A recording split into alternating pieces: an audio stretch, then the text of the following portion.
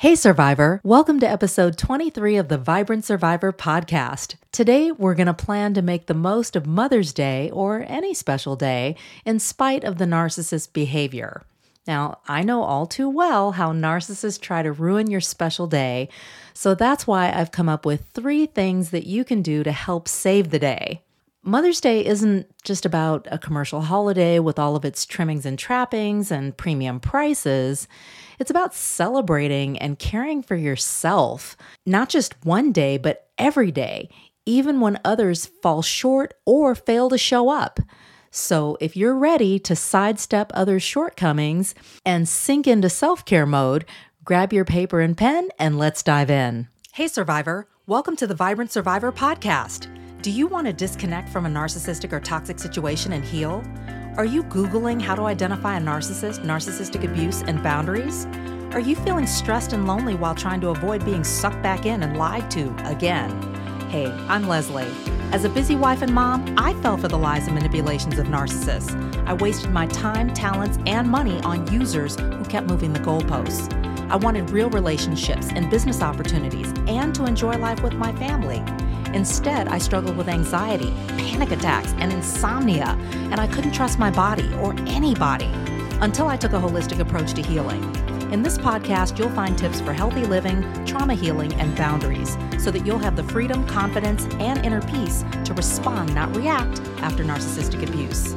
Take a deep breath in, let it out slowly, and just relax. This time's for you. I remember being 3 months pregnant with my daughter and being so excited and wanting to take my dad out at the time to surprise him with the news that I was going to become a mother. Instead, I was met with his stubborn refusal to get together with me, which was totally disappointing.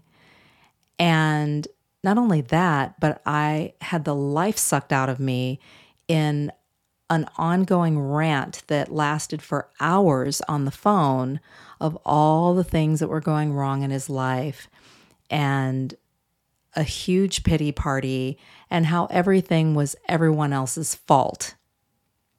Maybe you can relate. I figured since we're heading into Mother's Day weekend that we needed to talk.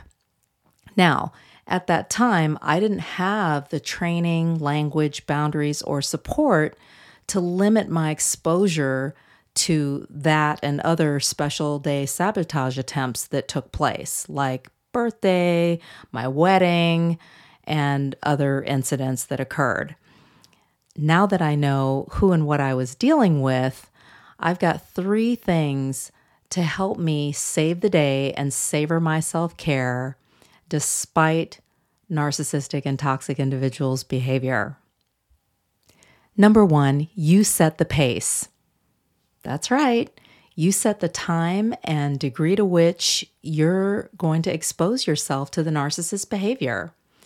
Dealing with narcissists can be stressful, sad, and exhausting, and not just because of their behavior, but how you have to conduct yourself in order to navigate and deal with their dysfunction. It can literally make you feel sick. So let them know your limits, put a timestamp on that visit, and follow through. Number 2, give yourself space. Prepare to distance yourself from dysfunction and hold the boundaries. Narcissists are very selfish, lack compassion, and fail to show empathy. They can be hypersensitive and highly reactive. You never know what you're going to get, and it can have you walking on eggshells. You need to assert your availability. Maybe savor some solo time, even if it's something that you routinely do, but make it special. Like going for a walk. Maybe you take the dog because you have to anyway, but it gives you that time solo. Take a bath. Try to relax. You don't necessarily have to go to a high-end spa. If you want to, then by all means do so.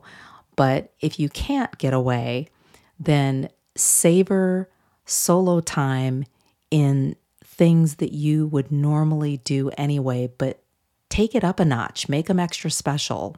and plan to pamper yourself. Number 3, give yourself grace. It's important to reflect, but to do it with self-respect, not beat yourself up. Commit to course correcting when and if you need to, but don't accept blame for the narcissist's behavior. The narcissist would love for you to take the blame for everything that they're doing, their actions, their words, but that's not your fault and that's not your problem. Beating yourself up for things that you can't control, especially others' decisions or choices, and certainly their behavior, is an exercise in futility and can leave you feeling depressed and spiraling downward. That's not good for your mental health or well-being. So share what you're learning. Be kind to yourself and plot your path forward based on what you've learned. Let's recap 3 things that you can do to help you save the day, whether it's Mother's Day or any other special day, and savor your self-care. Number 1, you set the pace. Number 2, give yourself space. And number 3, give yourself grace. Happy early Mother's Day, survivor. And remember, self-care is healthcare. If this podcast has helped you understand who and what you're dealing with, sharpen your discernment, and move forward on your healing journey, share it with another survivor.